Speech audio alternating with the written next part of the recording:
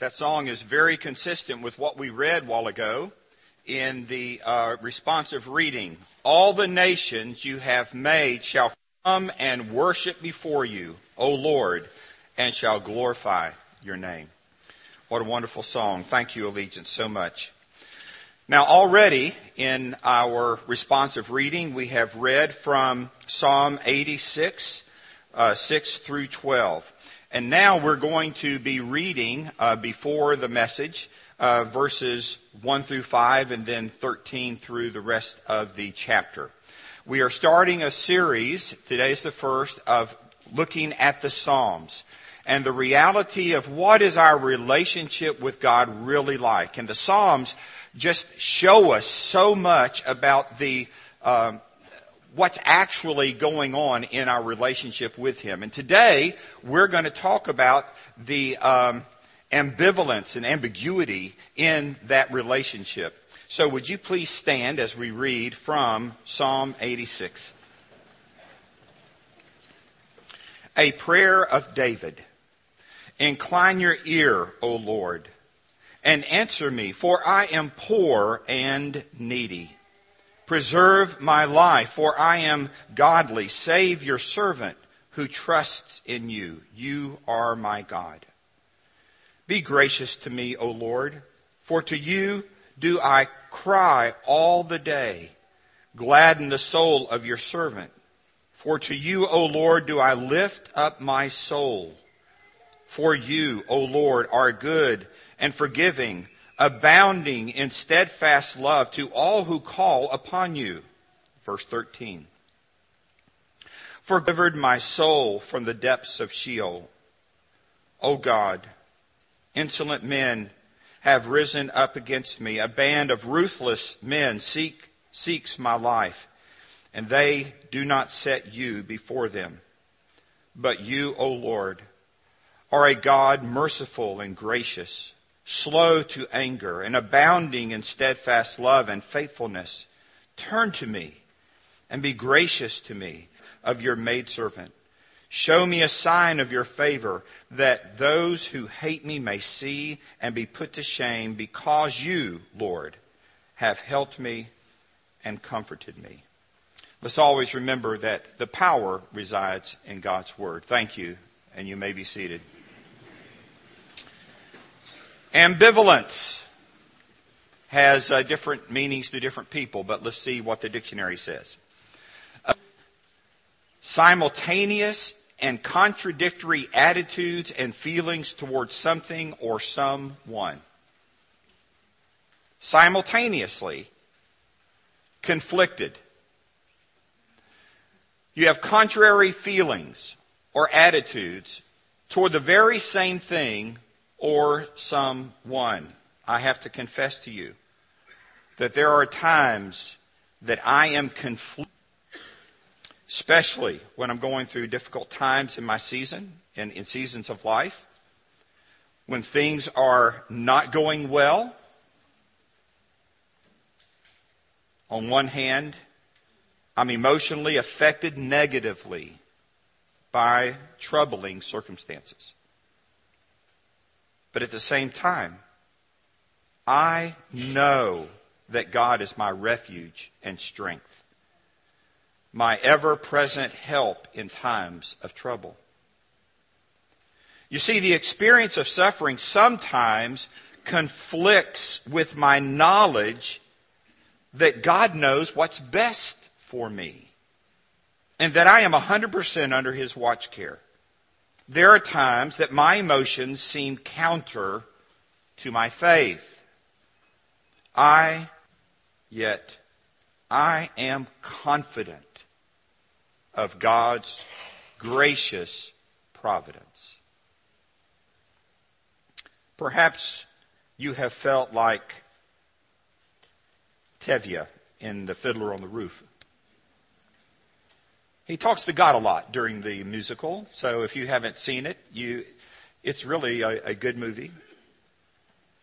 So he says this, sometimes I wonder, when it gets too quiet up there, if you're thinking, what kind of mischief can I play with my friend Tevye. Now, it may sound like I'm complaining, but I'm not. After all, with your help, I'm starving to death. Oh, dear Lord, you made so many, many poor people. And I realize, of course, it's not a shame to be poor, but it's no great honor either. So would it be so terrible if I had just a small fortune? I know. We're your chosen people. But once in a while, couldn't you choose someone else?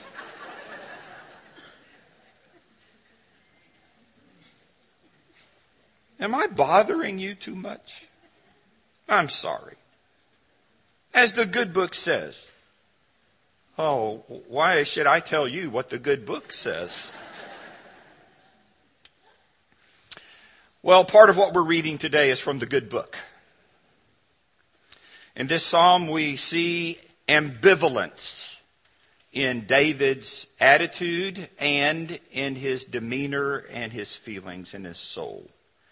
We see a heartfelt cry of a man of God who is desperate, and yet he holds fast to the God that he knows. You see, great needs drive most of us to God, yet there are times, and maybe this has happened to you, maybe it's happened to a family member or a friend, where great difficulties and problems actually drive people away from this loving God who is there for us. Many times this is due to the amount of pain that they experience and their overwhelming challenges, and they simply lose faith for a while. But I would like to contrast childlike faith from childish faith. To some degree, our faith is childlike faith. In fact, we have examples that Jesus brings a child and says, "Do you have this much faith?" But what happens to childlike faith when adult issues come beating down our doors? So many times, the naive idea that God is supposed to keep bad things from happening to us falls apart when the big issues come in our lives and it destroys the things that we love. You see, I happen to believe that we can maintain a childlike faith while not remaining childish in our faith. I believe the Bible teaches us that as we grow older in Christ, our childlike faith must grow roots that are deep so that when the storms come, we still stand. Karl Barth was a great Christ-centered theologian of the 20th century. He got criticized from the theological left. He got criticized from the theological right. He wrote Church Dogmatics, which is a 14-volume opus, magnus opus. He published it in stages from 1932 to 1967. It's regarded one of the most important theological works of the 20th century, and it contains over 6 million words. Barth explored the whole of Christian doctrine, and he presented it entirely in light of Jesus Christ. He was Christocentric. 14 volumes. He presented Jesus Christ as the unique and complete Word of God made flesh. When he was on a tour in 1962, he went to the University of Chicago, and after his lecture and during a question and answer time, a student asked him this question: can you summarize your whole life's work of theology in a sentence? And Barth said, well, yes, I can. It's in the words of a song I learned at my mother's knee. Jesus loves me, this I know, for the Bible tells me so. You see, Jesus loves me, this I know, for the Bible tells me so, can be understood at different levels, different stages of life, academically, intellectually. That statement is a childlike statement, but believe me, Karl Barth was no childish thinker.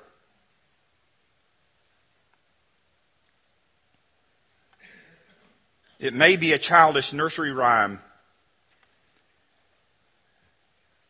because we've really never grown in our faith.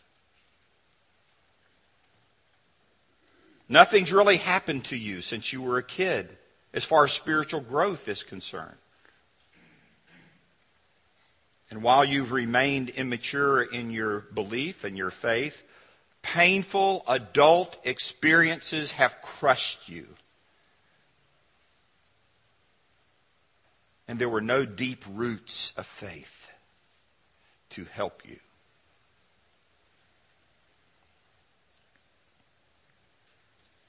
Has your childlike faith remained childish? Or have they grown deep roots? Now, there are reasons why people don't cry out to God in times of trouble. Some people are just anxious people. They need to worry. It's part of their makeup. It makes them feel better to worry. And if you happen to go to God in faith, you may not worry anymore. So they continue to worry about the doomsday scenarios. And then there are the hurt and bitter people. They resist crying out to God because in times of trouble, God did not deliver them the way that He was supposed to, they thought. And they blame Him for their present circumstances. And then there are those who cherish and cuddle their sins in rebellion. Maybe they just don't want to pray. Or maybe they want to, but they believe that they have sinned so greatly that God will not hear them, so why even try? And then there's the self-sufficient people. They can always figure everything out. They do all they can as if there is no God, and therefore they don't need to pray. John Bunyan once said, "You can do more than pray after you've prayed, but you can't do more than pray until you've prayed."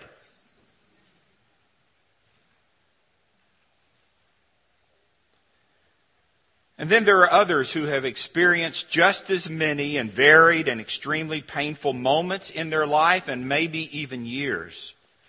And yet they find a deeper, more meaningful presence of God in their adult pain than when they were children. A childlike faith with deep roots can stand the storms of life. It is rooted in knowing God personally. Not knowing about Him, not being in a bunch of Bible studies with more knowledge, but truly knowing God. Experiencing God, walking with God, trusting God through Jesus Christ our Lord. Next week, Adam is going to be preaching from Psalm 37. We've heard this and it's wonderful. Verses 4 and 5. Delight yourself in the Lord and He will give you the desires of your heart. Commit your way to the Lord. Trust in Him and He will act. So you have something to look forward to next week.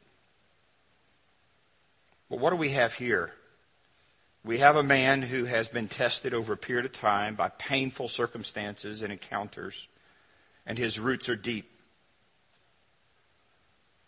But he still feels the anguish of the moment and of the circumstances. God described David as a man after His own heart.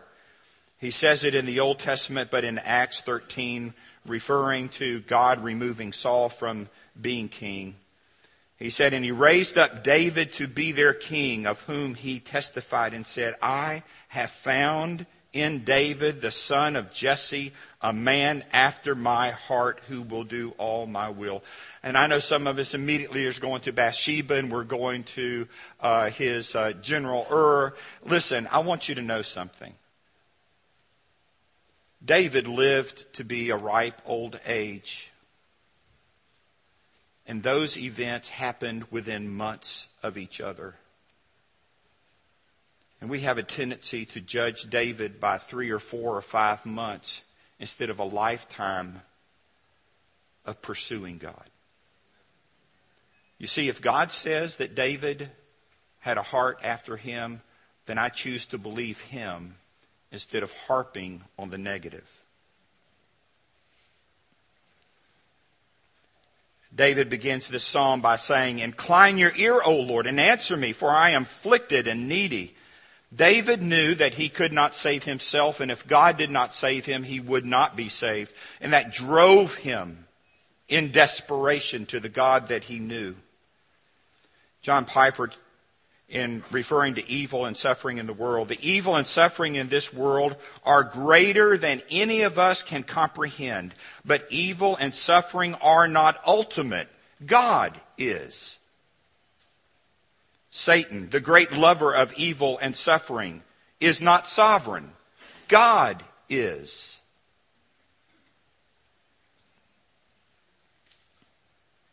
I can't remember ever hearing a Christ follower say that they learned the deep lessons of life when everything was going easy.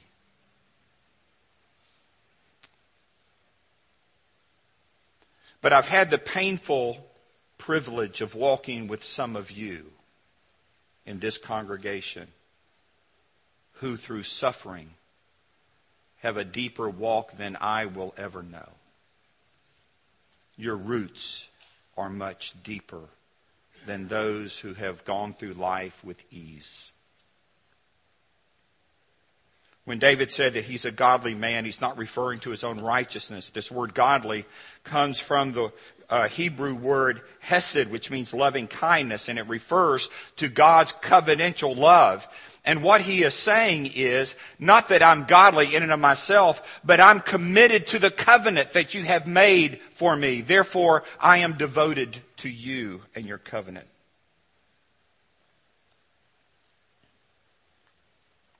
It's a sad thing to hear of people who cry out to stones and wood and precious metals and statues and other material objects for help.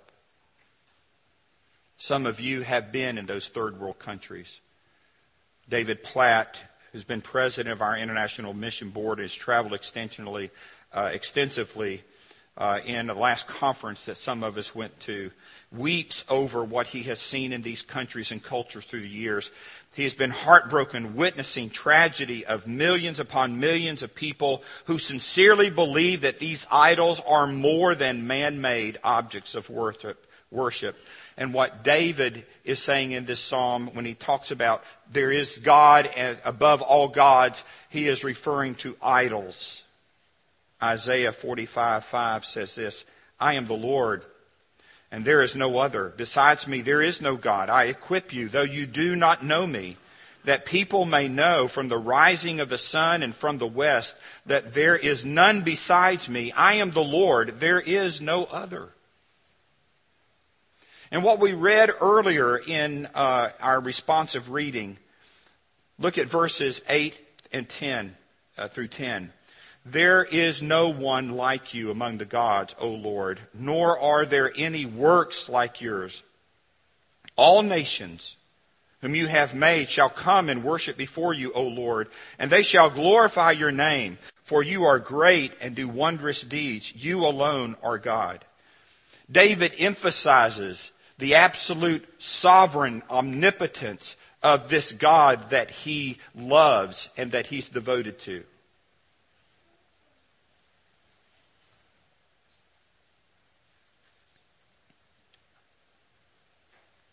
I know I'll quote from Spurgeon and Piper and several others. I just love reading them because they're so encouraging. But I really love this point of view of history from John Piper. All of history is moving toward one great goal, the white-hot worship of God and His Son among the peoples of the earth. In verse 15, David says, "But you, O Lord, are a God merciful and gracious, slow to anger, and abundant in loving kindness and truth." Listen, if David can say that from an Old Testament context, how much more can we talk about the loving kindness and graciousness and mercy of God through Jesus Christ?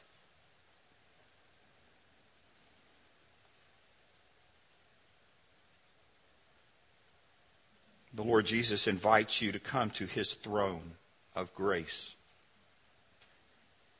to find mercy when you need Him. In case you're worried that your problems are too big or that you're bothering Him, please understand that His loving kindness and graciousness is far greater than all the world's needs that come before His throne. You may think that you're not deserving. Hey, you're in a great place because grace is only reserved for those undeserving. None of us are deserving. What do we see in this prayer? David prays earnestly. He cries out for God. He's not mumbling a formal liturgy. He's not mindlessly going through a prayer list. He's coming to God as a beggar with his hands out who needs only what God can give. Verse 3, "For unto you I cry all day long." His prayer is continual. Not as the Gentiles repeat, but all the way through the days and even in the nights. We pursue God. We long for Him. We thirst for Him. And what's amazing here is that he is in the midst of his very life struggle. Men are trying to kill him. And yet what does he say in verse 12? "I will give thanks to you, O Lord my God, with all my heart." Is it possible to be desperate and thankful at the same time? Well, if you've never experienced God's grace, probably not. But if you have a history and you have deep roots and you have gone through one trial after another, you can cry out to God in desperation and at the same time say, "Thank you for all that you have done in my life."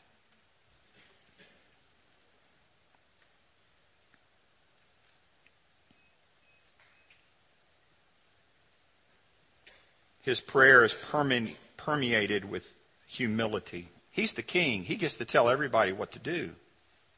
But he doesn't tell God what to do. He falls on his face before God because he knows who the King of Kings is. He admits his weakness. But all through this prayer, he has confidence and faith. Faith is not a leap in the darkness. It's resting in the light of His revelation to us in Jesus Christ.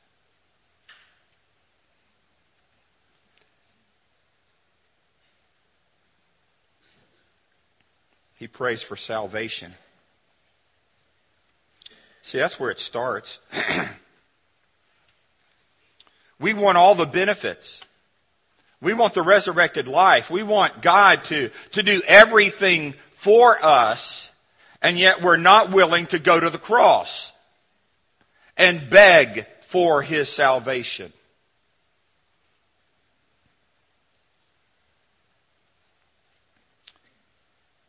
We beg not to turn His heart toward us, because we see the great hunger for spiritual life. He has opened our hearts to some degree. Save me, because I need saving. Jesus came to save sinners like you and me. And if you've never cried out to God like a drowning man crying for someone to save them,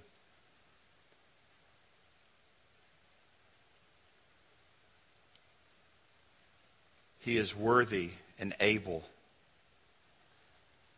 and willing. Verse 11 really is one of my favorite verses in this. Teach me your way, O Lord. I'll walk in the truth. Unite my heart to fear your name. This is where ambivalence comes in. What David is asking is, unify my heart. I'm torn. I'm torn between the way I feel, my desperate need. I need you, but I know that you will meet all my needs. Unite my heart so that I am wholly devoted to you.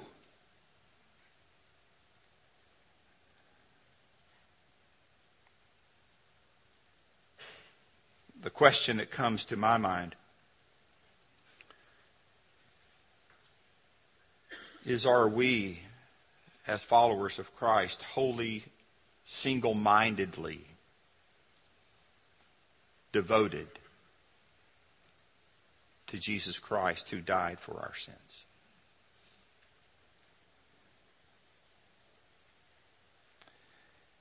When we contemplate the cost of our salvation,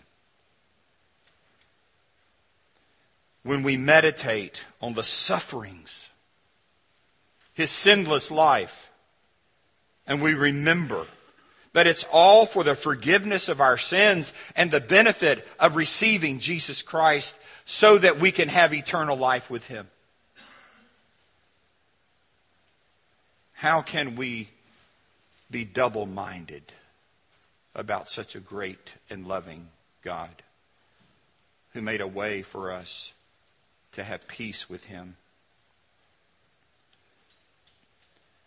Perhaps you've never come to faith. Perhaps you've walked away. Would you look to Christ?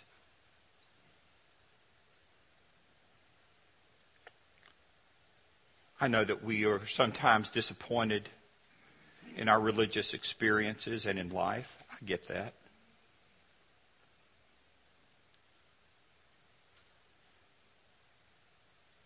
And it just is so painful.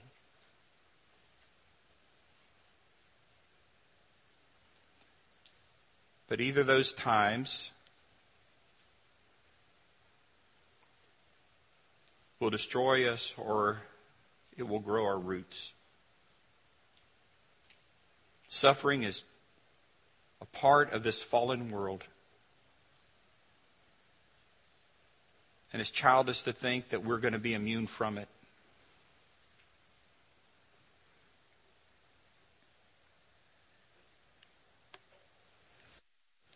One of the things that I remember about the day that I came to faith in Jesus Christ was a sense of peace that filled my heart. It was like someone lifted a heavy burden off of me. Though I had been in the ministry for years and I was already ordained and I was already serving in a church, on that day I met the crucified and risen Christ in that seminary classroom, and the peace of God came and rescued me from my sincere religious devotion. Because I tried to find peace in religious devotion. Peace does not come because of what we are or who we are. Peace only comes from God through Jesus Christ our Lord, who reconciles us to Himself.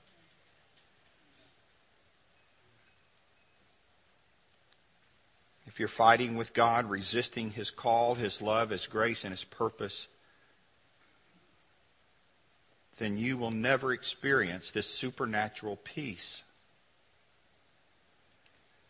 This prayer of David helps us to be honest about our ambivalence, how we feel and what we know. And it will be a step of faith for some of us to trust God again. But you know what I found in those who are struggling with coming back to faith? You're struggling because you want to. And you know you need to. But you fight. This is not in my notes, but you're obstinate.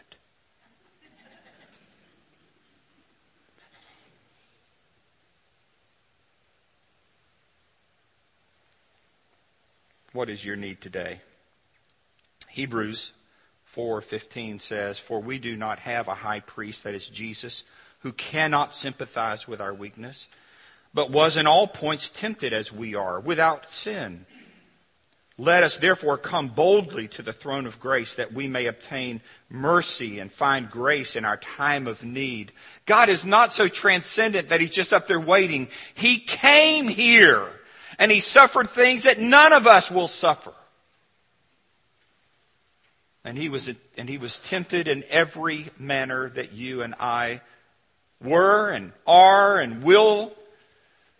And yet, He was without sin. You can come to Him, for He sympathizes with your plight. How desperate are you? Are you so hurt that you can't trust Him? Or do you just love your anxiety? Or are you so self-sufficient that you think that you can get along without Him while professing that you do?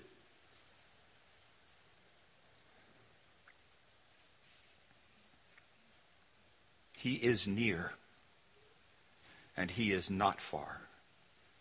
He is transcendent, and He's immanent, personal. Philippians 4, "Do not be anxious about anything, but in everything by prayer and supplication with thanksgiving, let your requests be made known to God. And the peace of God, which surpasses all understanding, will guard your hearts and your minds in Christ Jesus." This verse really capsulizes Psalm 86.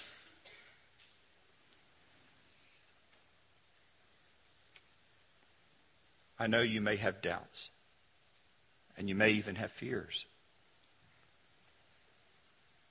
But are you going to believe how you feel about yourself, or are you going to believe what God says about you? Jesus said, "Come to me, all who labor and are heavy laden, and I will give you rest." If you're tired of the struggle,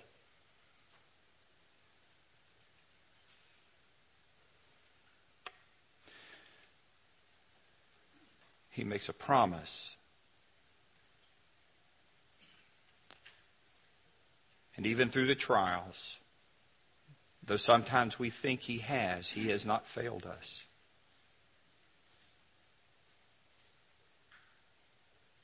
Would you pray with me?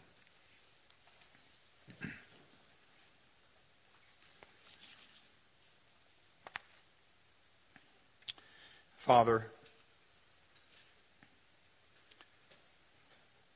ambivalence is real. Simultaneously and contradictory, we have feelings of anxiety and desperation, while at the same time we know that You are near and that we can trust You. But Father, would You help us this very morning to cast our cares upon You, for You care for us. Father, we even come to worship, perhaps even to relieve the anxiety. But it is not in worship that our anxiety is relieved. It's in us coming to You in faith, in our personal and quiet time, and giving ourselves, responding, knowing that You are graceful and merciful, and that You will answer us in our time of need, though it may not be the way that we want it. But Father, You have given us the privilege of worship. because you have proven yourself strong and ready and gracious and loving. And we thank you through Jesus Christ our Lord that you have brought us into your presence and that you receive us. So, Father, even as we close out this service, give us a heart of thanksgiving along with our earnest prayers. And we will worship you. In Jesus' name we pray. Amen.